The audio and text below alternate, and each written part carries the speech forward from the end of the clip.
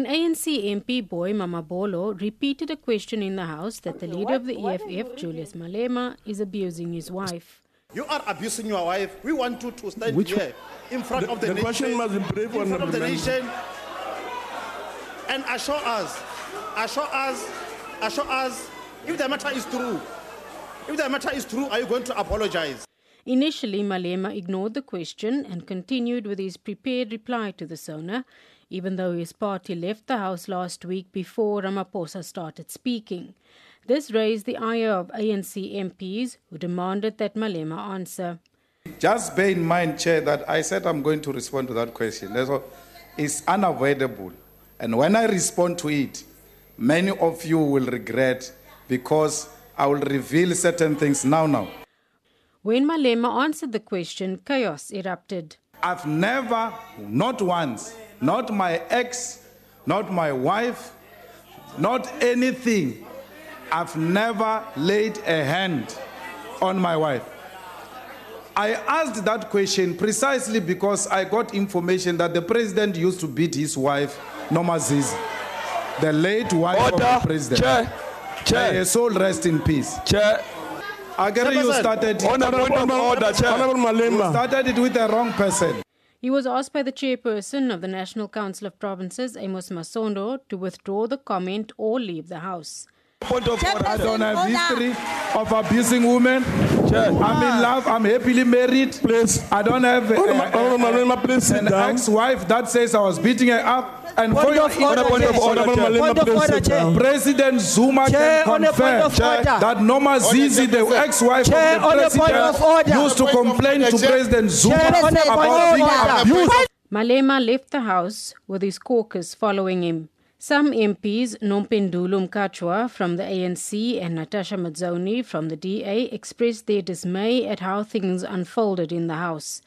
Chair, I'd like to raise as a concern to the House the fact that we have as a House politicized the gender-based violence issue in this House, and we failed to address the issue of violence having taken place in this House on an honourable member, and would like to make sure that the chairperson investigates that particular incident to ensure that such behaviour does not continue to occur in this House. Thank you very much, Chair. When I think that when a political point is made of women who are abused and who are murdered on a daily basis, women in this country suffer from post-traumatic stress and from stress disorders because we are under siege. We are at war with one another.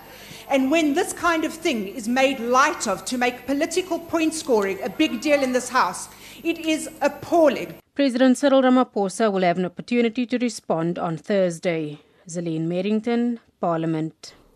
Meanwhile, some gender activists have reacted angrily over the manner in which accusations of women abuse were raised during yesterday's SONA debate. For more on this, we join on the line by 1 Billion Rising SA campaign coordinator, Lucinda Evans. A very good morning to you, Ms. Evans, and welcome.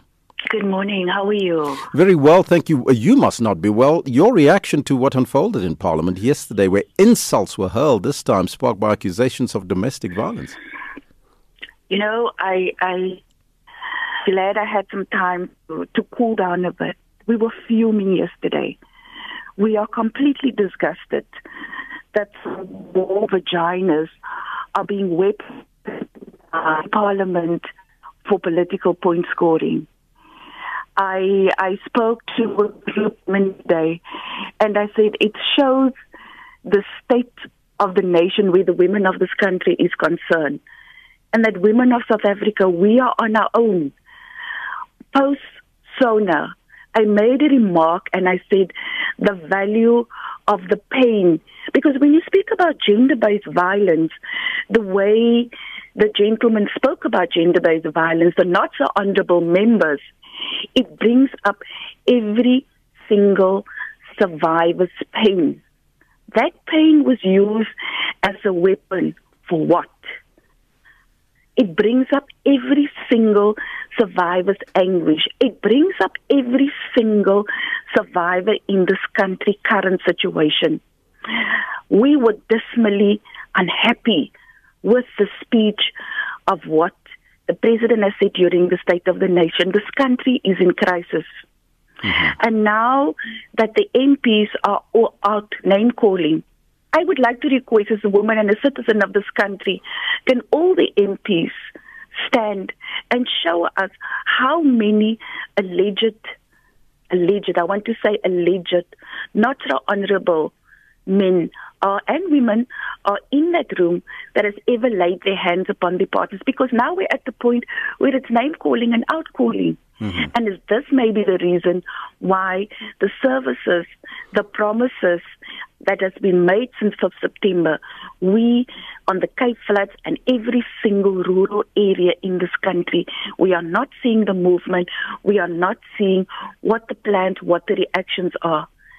At the count of parolees that have been given paroled for rape and murder, and currently in the Western Cape, we are starting to count how many women and children has died as a result of parolees coming out, coming back into our communities and killing our women and children. Now, these are serious accusations of women abuse, even if it was the former wife of the president and, of course, Julius Malema. But what do you think? How should these accusations be tested to establish if there's any truth to this? Well, I would like it to be investigated, number one.